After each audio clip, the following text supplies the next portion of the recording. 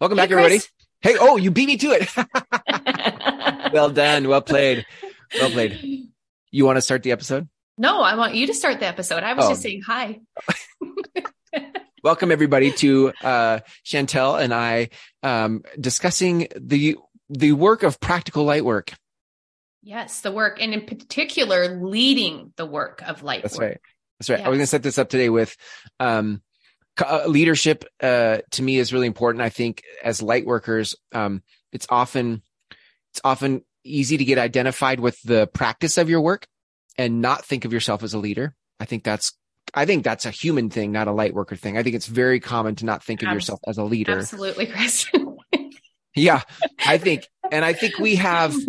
You sound like you have a thought on that, a story on that.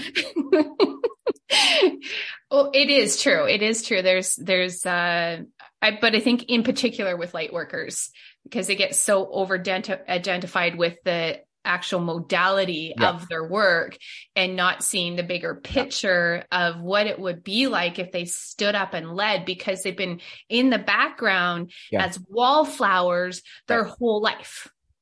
And I think that culturally, there's an assumption or a connotation of what we think leadership is or means. And I think it's distasteful to a lot of us who are in the light work of things, like if we think leadership is manipulation, or we think leadership is bravado and being some big personality, or if we think, there's like certain ways that you might assume that leadership is. And we don't mean that. Like, leadership is not that. Leadership is simply it can be very soft, right? It doesn't have to be like Tony Robbins, though he's pretty cool. Yeah, it could be somebody who's more introverted and soft, but that does not mean that they can't lead. What do you think, Chris?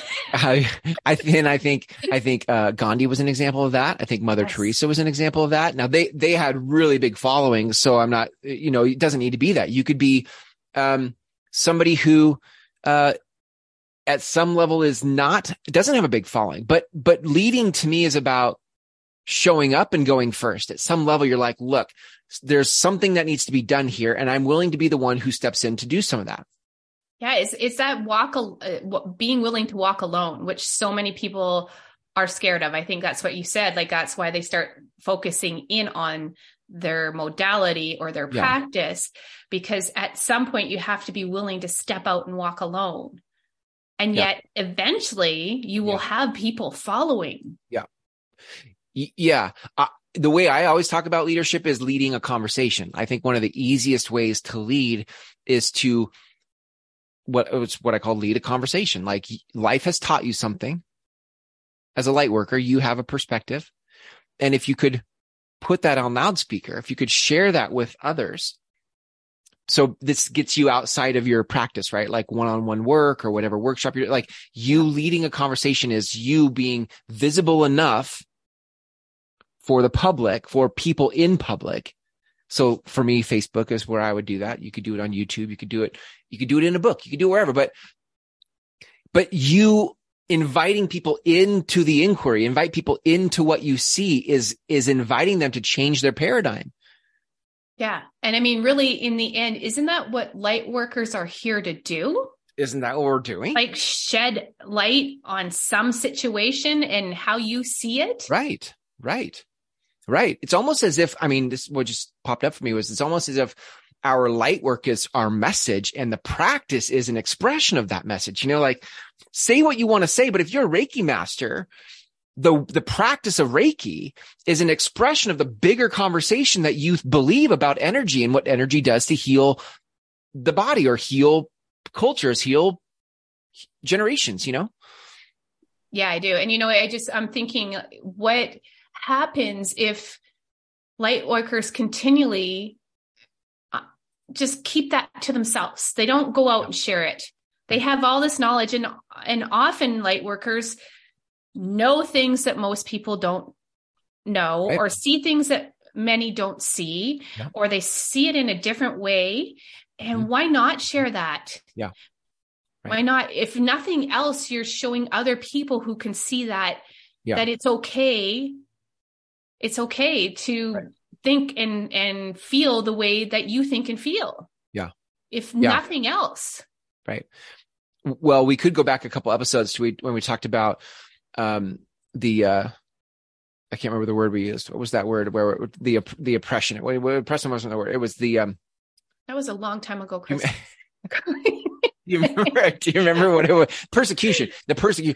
Talking about persecution, yes. like that. If you either in this lifetime or a past lifetime, if there was any sort of persecution for you where you were public, I think this is where another part of the hang up on leadership is like, hey, I'm willing to do my work for those who will receive it, but I'm not going to go out there and become a martyr for my work and be public enough to be, crucified for it. Like, and I get that. I think, it can be really scary, and you have to be willing to. Like you look at Brene Brown. Yeah. Yeah. Come on. Well, you're fired up. Go for it, Chris. Always. I think there is so I'm thinking of spiral dynamics right now, which is the study of the consciousness of the evolution of consciousness. Right. And if you think about, I think where we've evolved to consciously, we're now at a spot where more narratives are welcome at the table than the few narratives we kind of grew up with. There are a lot of different ways you can be, and that is culturally acceptable now. So you being, out on the edges as a light worker, you being somebody who has spiritual perspectives that have not been welcomed in the past, is now okay to share some of those things. And we have people doing it more and more in social forums like Facebook or YouTube, and as you begin, there are certain ways you can share. So not only is it more culturally acceptable, but there are ways you can share that are palatable versus not palatable. Like if you're going to pick a fight with the establishment, then maybe that's going to be a problem, Yeah. Well, some might want to do that, but it doesn't mean you have to. You don't have to share that way. And in fact, the way that I've shared, and that's the way I see you sharing, and when you share in a way that doesn't pick a fight, but shares simply from a place of wisdom, those who have ears to hear it will begin to follow along and interact with you that way. And now you actually feel seen. Yeah. Sorry, you feel seen. Yes. I cut you off, Chris. No, I was don't do that. Yeah, no, I agree. It makes them feel seen, and it also builds that muscle around leading. Mm-hmm. Mm-hmm. And then you start seeing yourself more as a leader, because maybe you've never seen yourself like that before as a light worker. You've never seen yourself as a leader. Like I know when I first started taking your program years ago, and you encouraged, the videos, which felt right to me. That's what was resonating for me. I started looking back at all the ways I did actually lead in life, where I didn't follow the group and I just said, no, I'm standing my ground here and I'm doing this. And I think that there's so many different ways of leading. Like you said at the top of the podcast is that there's so many ways you can lead. And when you start seeing yourself as a leader, as a light worker, imagine the change. Like just imagine, you have no idea, how this is going to help somebody. Yeah. Just sharing your message and what you see and how you view the world. Yeah. It's huge. Like the impact that you can make. And I think a lot of light workers want to make that impact in their life. Mm-hmm. Mm-hmm. Rather than one person at a time, you're like really stepping in there. And so what's going to happen? That's what's kind of coming to me, is what's going to happen if you never do it? Like, if you never step into that leadership role as a light worker. Yeah. What is going to happen? What do you see about that? Well, what I see is that, there's a lot of darkness being shared, and we need to at least equal it, if not get more light workers out there sharing light. Yeah. Yeah. Yeah, we were talking about sort of in part of the prompt for this episode was just shifting the energy of the planet, and like who better to shift the energy of the planet than light workers, Exactly. But if you look at the loudest voices tend to be the polar opposites, like, and neither maybe from a healthy place, like that there's, you're all in on one side or go to the opposite polarity and you're all in on the other side. And there's all of these very loud voices on the, which, I think sometimes kind of eliminates wisdom, because I think wisdom sometimes lives in the middle of things. And I think to shift the energy of the planet, to your point, there's got to be a balancing of those voices. Like, and I think a lot of us, especially light workers, 'cause I think we're emotionally sensitive. We're sensitive souls. Like, we're not going to get in a shouting match. So we don't have our voice represented in the platforms where voices are being shared, but they should be. Yes. And the more people that get out there and start doing it, they will be. Right. And the more of us that are, the more courage is created, like, I'm not doing it alone. And now I see other people doing it. And now there's this collective rising of vibration, of frequencies that are coming from a place of love, of light, of positive change and impact. Who better to lead that than light workers? I can't think of anybody better. I can't think of anybody better.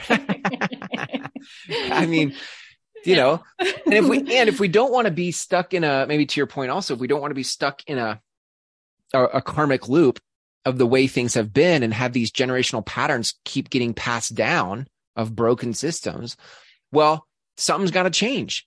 And to our point earlier about leading is simply be willing to go first, be willing to say what you see. What do you notice? What does your awareness say? What do you think would make the world different or better?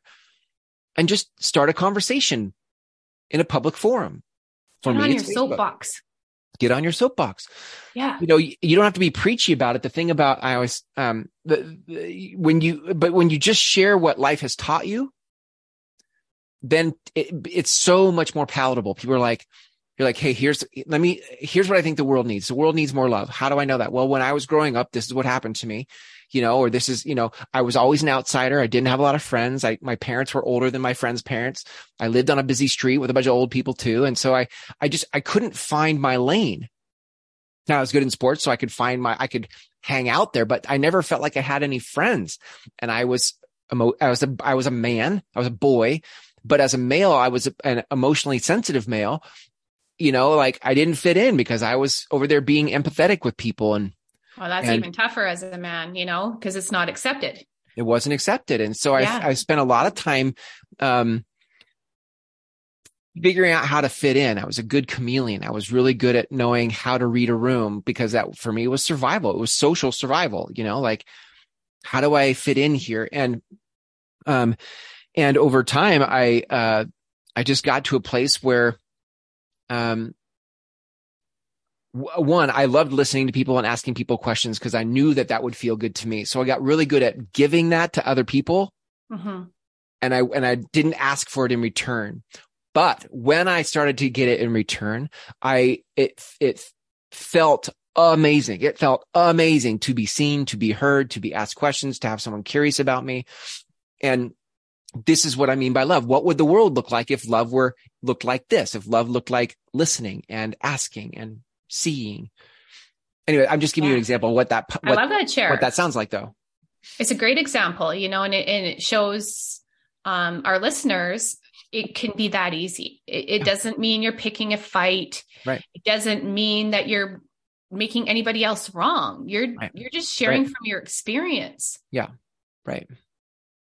And life taught me that. And all I'm doing is sharing what life taught me from my experience. But then I'm also pivoting to the lesson. I'm connecting the dots for people. So it's not just a post about Chris and what, Chris's life, although it was that, but it's about what I think would happen if we did that for each other.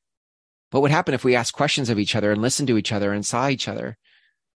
Well, that's what's so powerful about the community, right? Any community, but I think the one we're creating is because it is that safe space where, people who have been used to being chameleons or, wallflowers and they're being called to leadership or even stepping into leadership, but kind of still like tentatively holding back to have that space that calls you out and says, yes, we're here for you. We're here to support you in Yeah. Stepping into the type of leader you want to be. Yeah. It's amazing because you do feel seen and heard and understood. Yeah. And in that, it's so powerful. Yeah. Yeah. The question that came up for me as you said that was like, and leading what? And that's where, the whole thing about your vision comes in. Like we talked about that in the last episode. To have a vision all of a sudden gives you something to build, something to lead. What do you lead? Lead the thing you see to lead. What I noticed is that without a framework for how to think about vision can be a little bit overwhelming. It's a little bit of a slippery conversation. You're like, I don't know how to form, especially if you're spiritual, because that the Tao of things, the minute, the Tao that can be named is not the Tao. The minute you try to quantify what your vision is with language, it doesn't feel like all that you feel. It feels less than what you feel. It feels less than what you feel. And it almost puts too much pressure around it sometimes. Right. And so that is a human thing and also not a light worker thing. But I think as light workers, we feel it more because we're more feelers, but so then that just causes us to shrink back. But I feel the pressure sometimes, Chris. Right. And that pressure causes us to shrink back from articulating a vision or saying, this is where I want to go. And so without a place you want to go, it's kind of hard to lead. It is. Like, very hard. What are you leading? Where are we going? Right. You want to go this way or that way, Chris? I don't know. Like, if you don't know, who do I have to ask? Like, it's your life. It's your, and if you don't say what it is for you, then you're going to constantly try to find where you belong in somebody else's thing. And that is never going to scratch that itch for you. No. Well, and what's coming to me too is when you're in community that are sharing vision, it opens up that space for you to start developing it as well.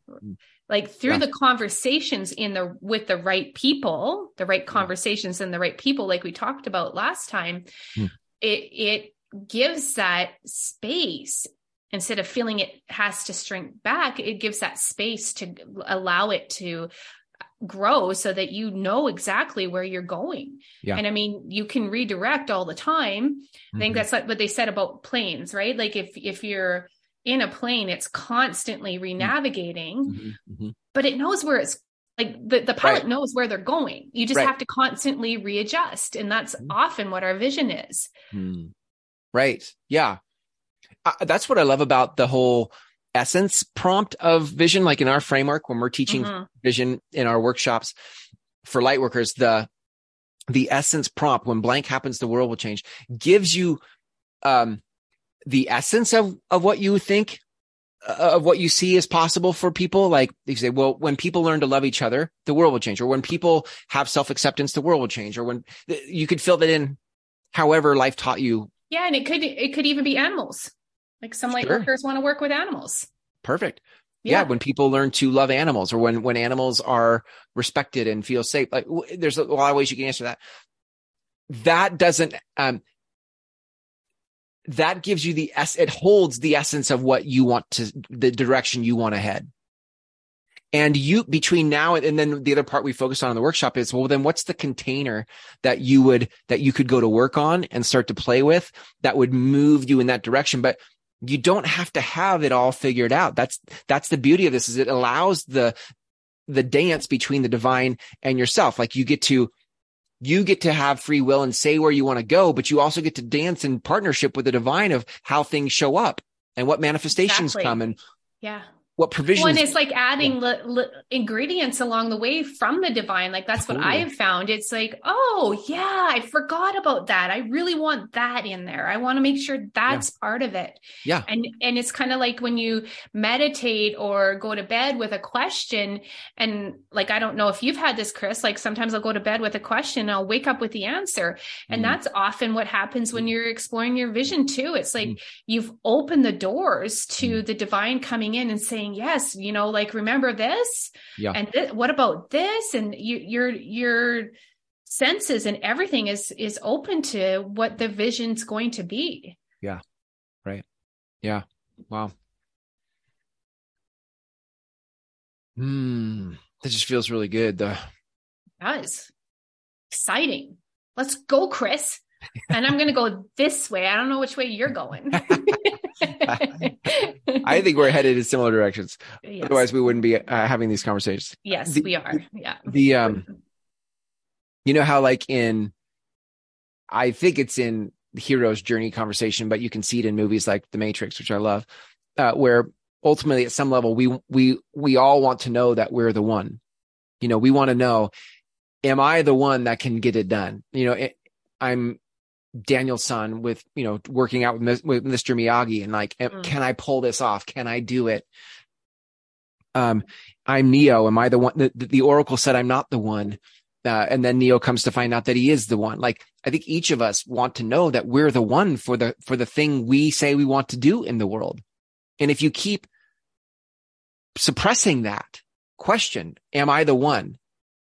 Then you keep finding yourself in the karmic loop of playing someone else's game and not leading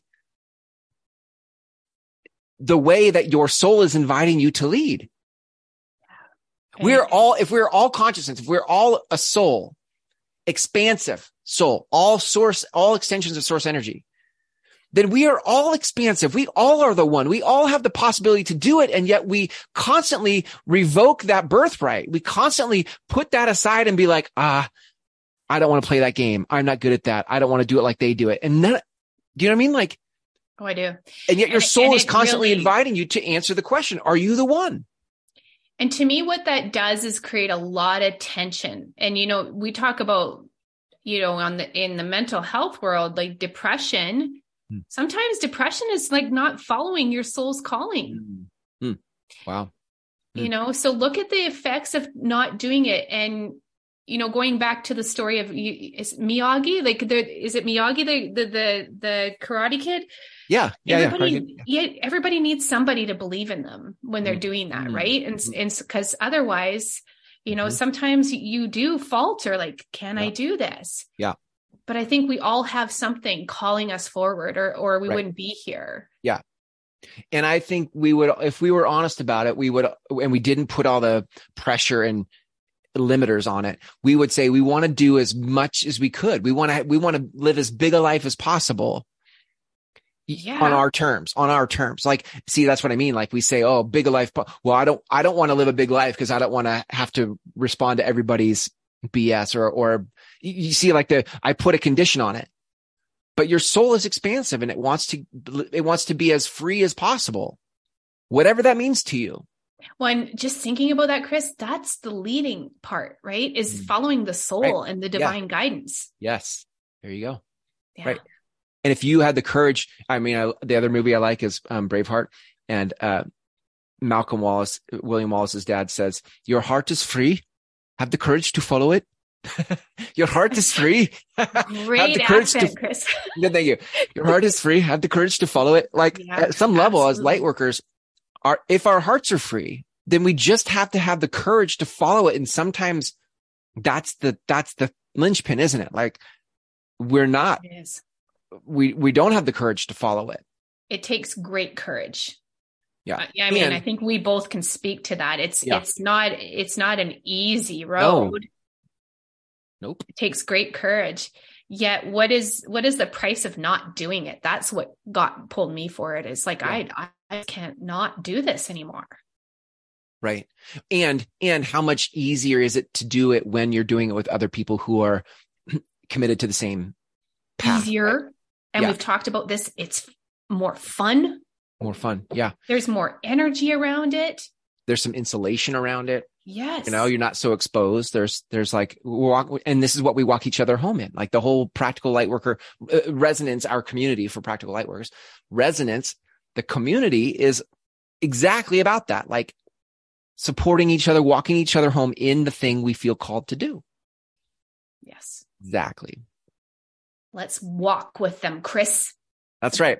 So if you're interested in stepping into more of your vision, your potential, your calling, all that stuff, right? Living a big life. Leadership. Leadership. Ooh, yeah. Leadership.